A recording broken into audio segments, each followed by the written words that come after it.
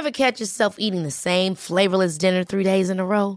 Dreaming of something better? Well, HelloFresh is your guilt-free dream come true, baby. It's me, Keke Palmer. Let's wake up those taste buds with hot, juicy pecan-crusted chicken or garlic butter shrimp scampi. Hello Fresh. Stop dreaming of all the delicious possibilities and dig in at HelloFresh.com. Let's get this dinner party started.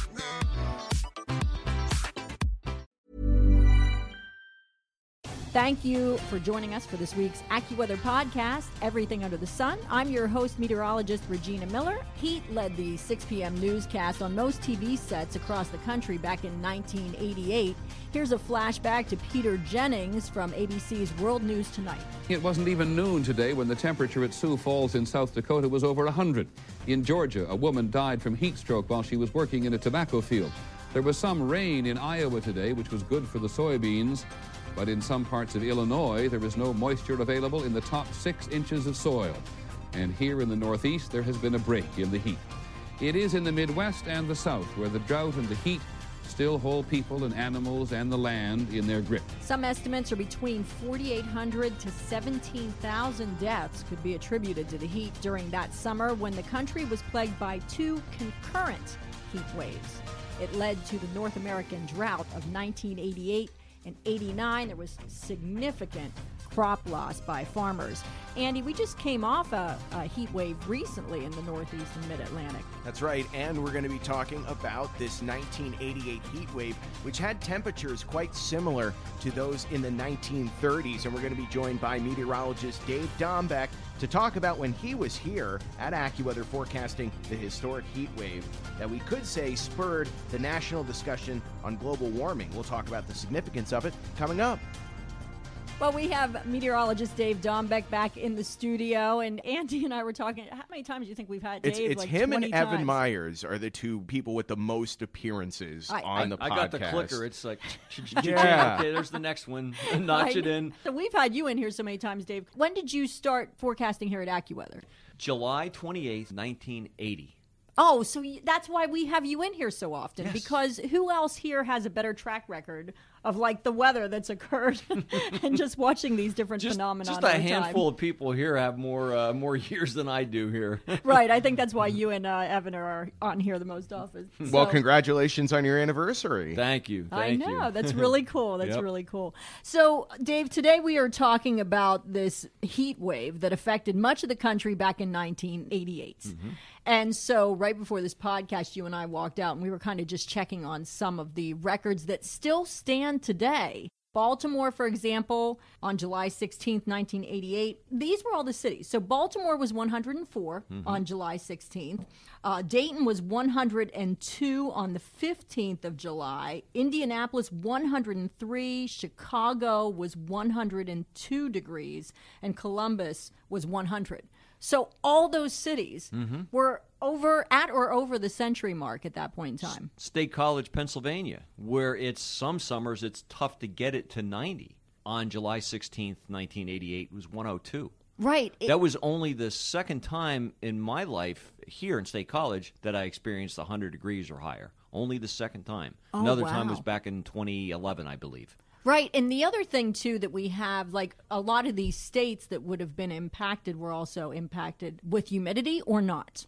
Actually, believe it or not, there was some humidity from time to time, but it was not, what we experienced earlier this summer, some of the tropical rainforest type humidity. It was actually just the opposite. It was more of a dry heat. A lot of the times. It was humid, but not the excessive, the tropical type humidity. And that's kind of goes into the whole idea of the drier it is, the hotter it's going to be. The hotter it is, the drier it's going to be. The two sort of feed off of each other. And that's why it was not only just heat wave, but it was drought. And that was the economic impact was really serious from an agricultural standpoint with the crop loss, corn especially, but other crops as well. And, when you think about this, on any given day, when the sun's up and the sun heats the ground, and then in turn the ground heats up the air. That's how the temperature rises on any given day. That's how it works. And if you have a normal situation or a wetter than normal situation like we had last summer, it was so wet, there's a lot of water to evaporate, puddles, standing water, just the vegetation being lush and green and really thriving. There's a lot of moisture that evaporates off of plants, off of grass and corn and trees and so forth. So the sun on any given day in any given place, you only have so much energy available. And if some of that energy is going into evaporating water, that's less energy that's available to heat the air up. Right. But when everything is just dry, so it had more of like a Midwest kind of desert kind of. Yeah, it was at times. And it was interesting, like around here in State College, central Pennsylvania, I don't know if I'll ever experience this again in my lifetime. 15 days, you know how tough it is to get it to 90 in State College because of our elevation and so forth? We had a 15-day stretch where it got to 90 or better. From July 4th of that year, it kicked in. It was 90, I think, even that day, up through the 18th. 15 days in a row. The hot days were like 95 to 99 with that 102 on the 16th. And the dew points might have been in like the low to mid-60s. So it's humid, but not like excessive. The cool days behind cold fronts that came through dry with a wind shift and so they kicked never up even the dust. they never even caused any rainfall when they would be coming No, through. they would come through as dry fronts and some clouds, and it looks like it was going to do something, and it just didn't generate anything but a wind shift and a pressure rise, and it kicked up the dust, and that's all it did. And so the cool days behind fronts were like 90 to 92 with deep blue skies and like 48 to 52 dew points. It was unbelievable, and we had that for a 15-day stretch. That year, if you look at the pattern, the heat was really intense that first half of July, and then it backed off the second half of July, from the 19th or so to the end of the month. The heat did back off a little. It got a little wetter. But unfortunately, like for the corn crop and things like that, it was a little too late to really salvage things. And then the heat came roaring back in August, like the first half of August of that year. It got really hot once again. And it was interesting, if you look at what happened, some of the most extreme heat was right there in that, it's like the last gasp of that heat wave up in the Northeast. It lasted longer farther south, but right after that broke, it was dramatic because the patterns, like it flipped the switch, and it was almost like it was the end of summer. It got cool, it got wet. It was just a totally different pattern. It never even, the rest of that summer of 88, it was like it struggled to even get really warm. It was so weird the way that it broke very dramatically. But like I said, at that point, the corn crop and it was just way too late in the game. It was just everything was cooked and dead. And I mean, I remember walking around the grass around here. You didn't have to cut your grass for long stretches that summer. Well, it was probably as soon as you would, the mower would just kick up a bunch of dust. Everybody knows like what shredded wheat looks like. I mean, that was like the grass. It was dead. It was crunchy. And that was the grass. Even some trees and bushes that weren't deeply rooted died. It was just unbelievable. And the setup that summer, and a lot of people forget. Everybody remembers the July and the August heat, but people forget that the pattern that set that up was a back and forth battle in June. You'd have these fronts that would come through, mostly dry, little or no rain. These big Canadian highs would build down into the northeastern part of the country. So it would be cool, sometimes unusually chilly for a day or two. Those highs would then get off the southeast coast or the mid-Atlantic coast, turn around into a heat pump high. So 3 days later, it was getting hot. And then you'd repeat the process. So we were back and forth like a roller coaster ride with very little rain. That was the key there. It was dry. Because it's a Canadian. It was it's Canadian a Canadian origin. high, yeah. So it's a drier. On July 10th, parts of north central Pennsylvania had frost, believe it or not. Or not July 10th, but June 10th. Before this all started. Before this all started, there was scattered frost on June 10th of 1988, and so, but it was the dryness that was the key. Yeah, because of where it was coming from, because of where that high was coming from. It's so atypical. Yep. Because normally we would expect, the eastern part of the country to be affected by the Bermuda high pushing back westward and having some moisture wrap around that. But this one was coming from the north, so pretty different phenomenon. And that pattern was so persistent, too. And really the setup was a big ridge, sprawling ridge. It covered a good chunk of the country, pretty much from like the east slopes of the Rockies out through the plains all the way to the east coast. Very sprawling high. And the source region of the air, much of the time, was not the Gulf of Mexico. It was continental air that was coming down through the Canadian prairies, through the northern plains, the Great Lakes. So it's landlocked. It was right, exactly. Right. It was more of a continental type flow. And so the Gulf of Mexico, we use the term, it was shut off. we shut the Gulf off for long stretches of time. And so you didn't have the really high dew points. You didn't have the source of moisture. And these fronts were coming through dry or very little, a skinny little line of broken showers, and that was, or thunderstorms, and that was all that was happening.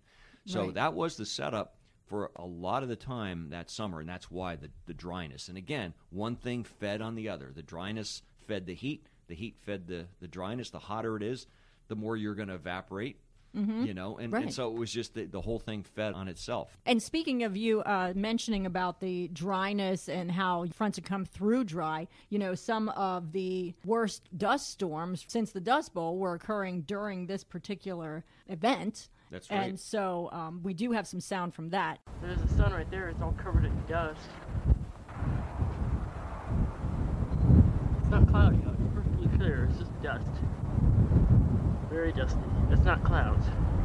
There are no clouds in the sky except for this dust, whatever it is. It's pretty strange. Now every time there's some kind of weird weather phenomenon, like Twitter has videos everywhere. But back in 1988, I mean, how many people had a video camera? But this guy in Kansas just happened to capture it on video camera. But tell me about how big was this? How many states were really impacted by this?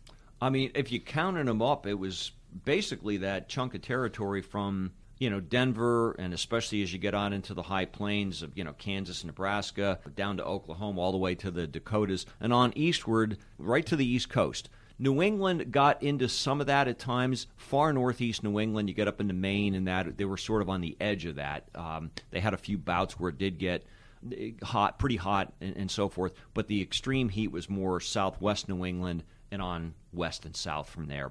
I guess if you had the core, where the anomalies, where the departures from normal were the greatest, would be that area from like Madison, Chicago, Indianapolis, into Ohio, kind of western, central Pennsylvania, into the mid-Atlantic, like Philly, D.C., Baltimore, Richmond. That slice of territory was probably where the epicenter of the extreme. And also, as far north as maybe even up into Minneapolis, St. Paul area, Detroit, got into that too. So it was really that area where that was like the bullseye of it, but it was very, very large territory of the country that was affected by that. Well, so tell me about some of the extremes, like what was the impact, like some of the stories that came out of this? I remember during that stretch, we were forecasting whether it was on radio, whether we were doing newspaper forecasts, any clients that we were trying to figure out the wording in our forecasts. And so let's say we had a case where a front would go through, probably dry or very little, and it was going to be a beautiful day the next day, very warm to hot, but low humidity and everything. We would purposely avoid using terms like nice or pleasant, because here farmers were like, their livelihoods were getting burned up in the field. There had no rain, their crops were dead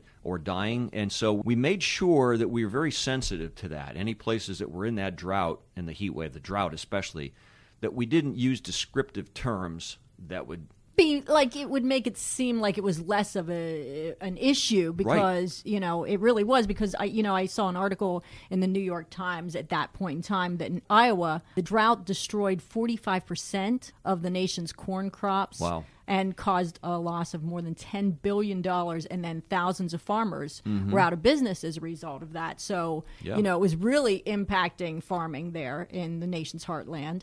And you had mentioned corn around here, like how it looked so weird. Yeah, I mean, it really looked sickly in some of the fields around here. Remember, if you could kind of just picture what a pineapple plant looks like. Right, where it's like just like you got a couple of leaves at the bottom, and then just a big old stalk in the middle. Right, no height to it, and this like curly thing that just, the leaves sort of, the stalks sort of curl up, and very little height to them.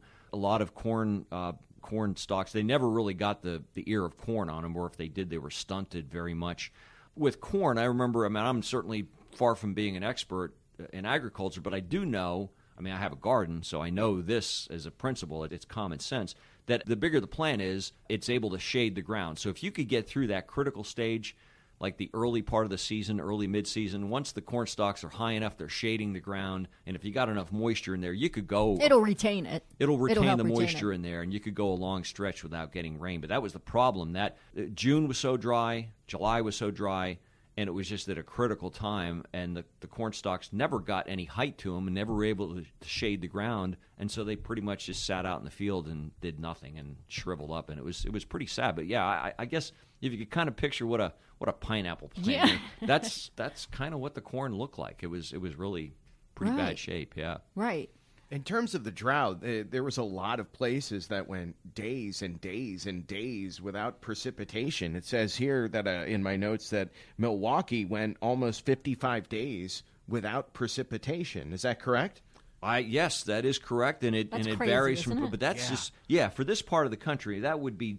In the desert Southwest or something. Right. But we're not talking. But Milwaukee, Wisconsin, Midwest. You wouldn't think The upper Midwest, 55 right. days without rain. It's like some summers, like you can't go 55 minutes without without a shower or thunderstorm popping up, let alone 55 It's pretty much days. every afternoon. It's gonna fire up. Yep. So one of the big things I think that was a result of this heat wave was not only droughts but also wildfires. Right, absolutely. When you have it that dry and the trees, the bushes, the grass, all that stuff is like tinder dry. Like I said, I described it as Shredded walking wheat. on shredded wheat, crunchy and everything. All you have to do is just get somebody being careless with a campfire or burning. Even like a strike of lightning, maybe? Strike of lightning, absolutely. You're actually yes. creating the same kind of weather pattern you have in the Southwest and just pushing it to the east. To the east, yeah. So just such a strange anomaly. So it almost is kind of almost similar to what happened like in California, kind of like with how it was like a tinderbox. It was a tinderbox, right. And there was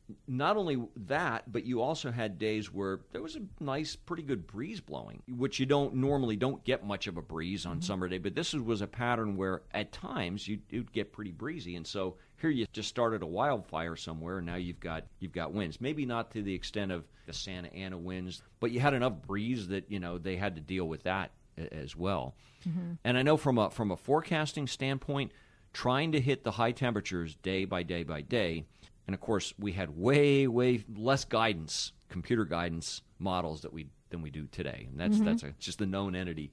But what we did do in the guidance that we did have at the time, what we would do for any given spot, let's say we're forecasting for State College, Pennsylvania, or Philadelphia, wherever.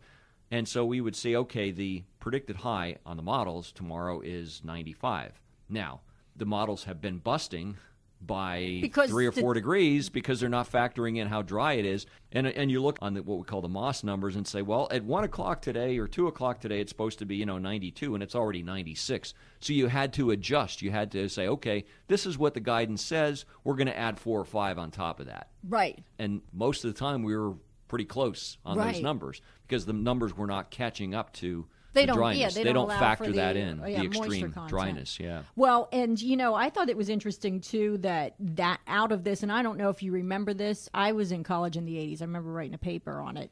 So as a young pup. But I was a young pup. But but I remember, out of this heat wave is when you first started hearing about the greenhouse effect. Because Dr. James Hansen, he was an atmospheric physicist. He appeared before Congress in 1988, and he talked about the greenhouse effect really for the first time, bringing some national attention to it. And I thought it was interesting what he did because he created some dice out of like cardboard, and he used one die and he had it represent like 1950 to 1980. And he had it so that like the 6 sides, 2 sides were white for an average summer, 2 sides were blue for a cooler summer, and 2 sides were red for a hotter summer. So he said, like, up until this point, it'd be a roll of the dice, and you would have equal chances on all these. Yep. So then he created another dice, which it was funny because this is how he's explaining it to Congress. But he created another die that had 6 sides, and he said that it would represent from 1980 through the 90s. And he said the chance would increase to 55 to 80%. So he made 4 sides of the dice red. Right, wow. So that, like, just rolling the dice, your chances of getting hotter and hotter summers were going to be more likely. And that's when it really, because I remember I had to write a paper on chlorofluorocarbons and the greenhouse impact. Oh, wow. But it really kind of, out of this heat wave, started a national conversation, I think, more than it had been in the past. But the other thing I wondered about is, so Dave, cities now, like, you'll have a heat emergency declared by a mayor or something. We had that just recently, and they'll have cooling centers. Do you remember if that was happening back at that time? Like, did they do that kind of stuff? I don't think to the degree that they do today, not nearly. And I think that 88 was a big year that sort of, really started getting people more aware of that. I think it woke us up. Authorities. 95, of course, that was a horrible heat wave in Chicago, and where people died. And so I think it's from that late 80s into the 90s, some of the other heat waves we had, the mid-90s. Things really have changed. Not saying that they didn't do it, but I think there was a lot less awareness of it and proactive things that municipalities and cities and so forth did. To prepare, because like with the cooling centers and stuff, I remember hearing about 1995, for example, that in Chicago, I think the morgue, there was so many people, they had to put like ice trucks or refrigerated trucks, they had to put people's bodies in because of the fact that people were dying, and they couldn't even put them all in the morgues at the time. Yep. So like I think cities became more and more aware of the issues, but heat-related deaths. And the other thing I was thinking of is, I don't know about you. Did you have a car with air conditioning? Because that wasn't as common either.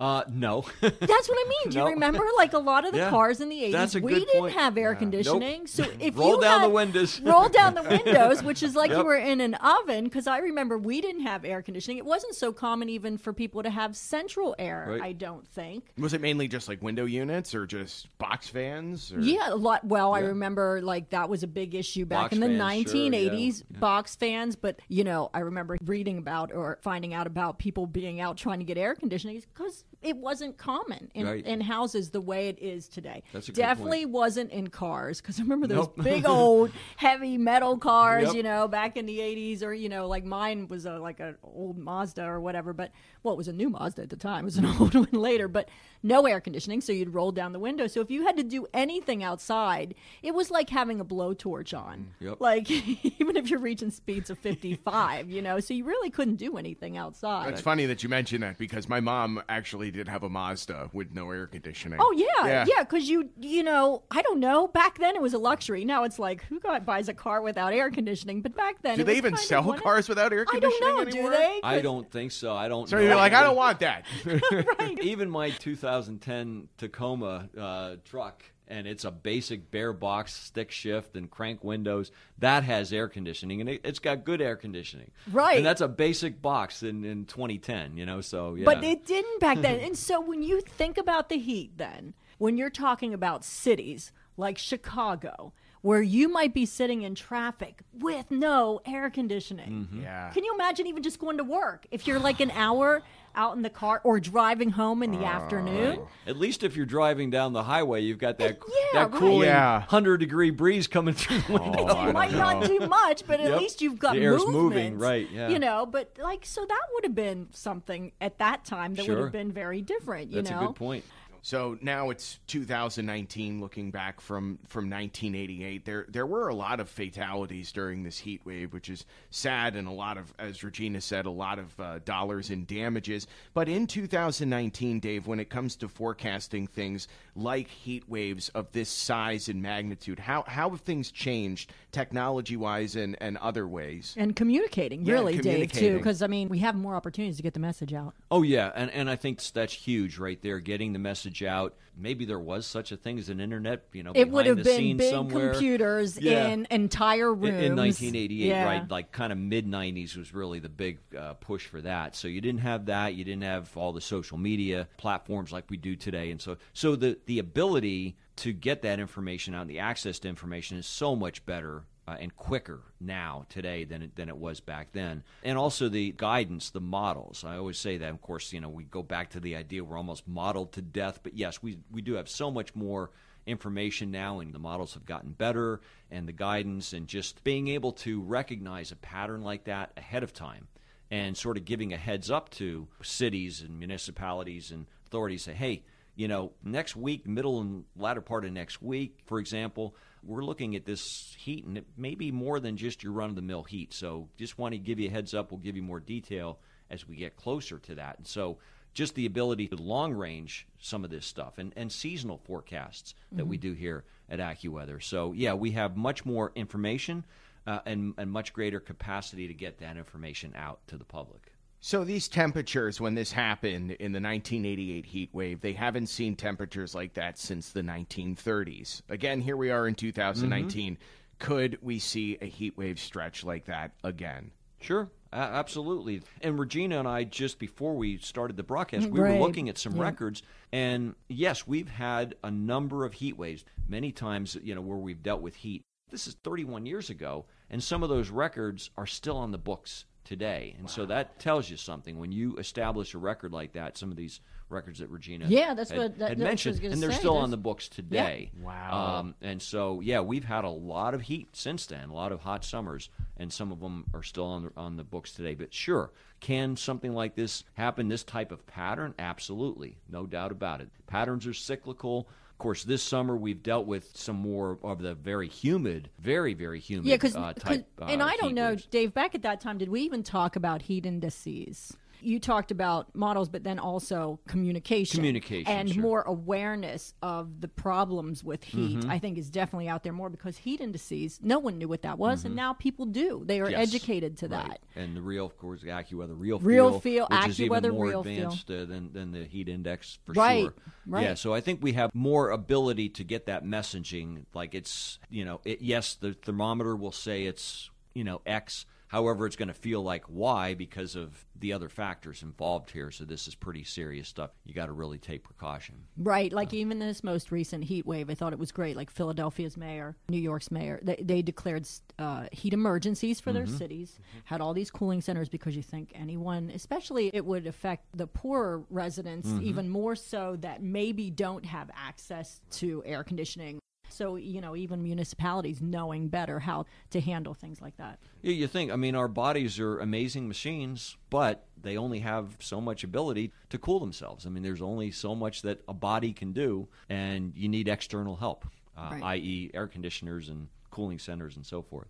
Thanks so much, Dave. Always great talking to you. My pleasure. Dave's always a wealth of information. That's why we always have him love back having in here. him in the studio. Absolutely. Right. And, I thought it was interesting because we talk about different weather events. And according to NOAA, heat waves, they might be less exciting than some other things, are not as dramatic as disasters like tornadoes, hurricanes, or flooding, or Right. even like thunderstorms. But heat waves kill more people in the United States than all other weather-related disasters combined.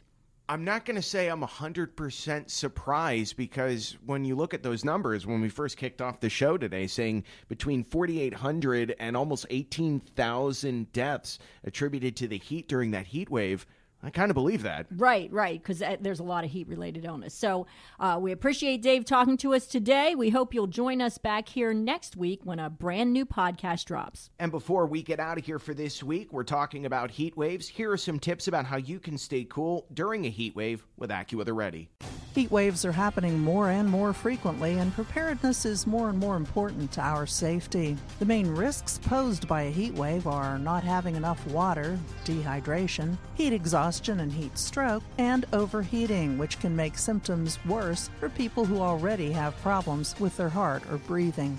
In general, you can address a heat wave on 3 levels. First, be prepared. Be prepared by learning in advance what you can about how to handle a heat wave. Do things like cleaning air conditioner filters, install cool lighting, and repair doors and windows. Second, be aware. Pay attention to weather forecasts and know when a heat wave is forecasted.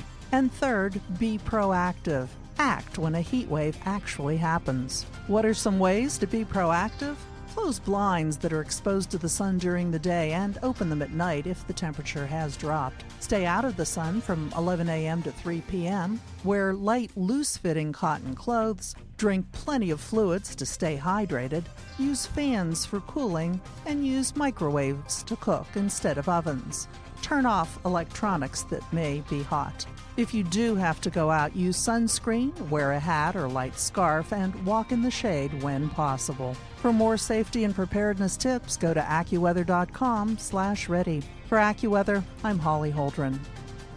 Thanks for listening to this week's episode. Be sure to subscribe to AccuWeather's Everything Under the Sun, giving you the stories behind the weather and so much more. New episodes every Thursday. Just search for AccuWeather on Apple Podcasts, Stitcher, Google Podcasts, or visit AccuWeather.com/podcast.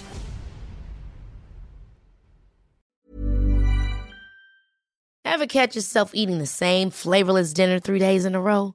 Dreaming of something better? Well, HelloFresh is your guilt-free dream come true, baby. It's me, Keke Palmer. Let's wake up those taste buds with hot, juicy pecan-crusted chicken or garlic butter shrimp scampi.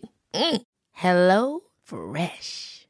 Stop dreaming of all the delicious possibilities and dig in at HelloFresh.com.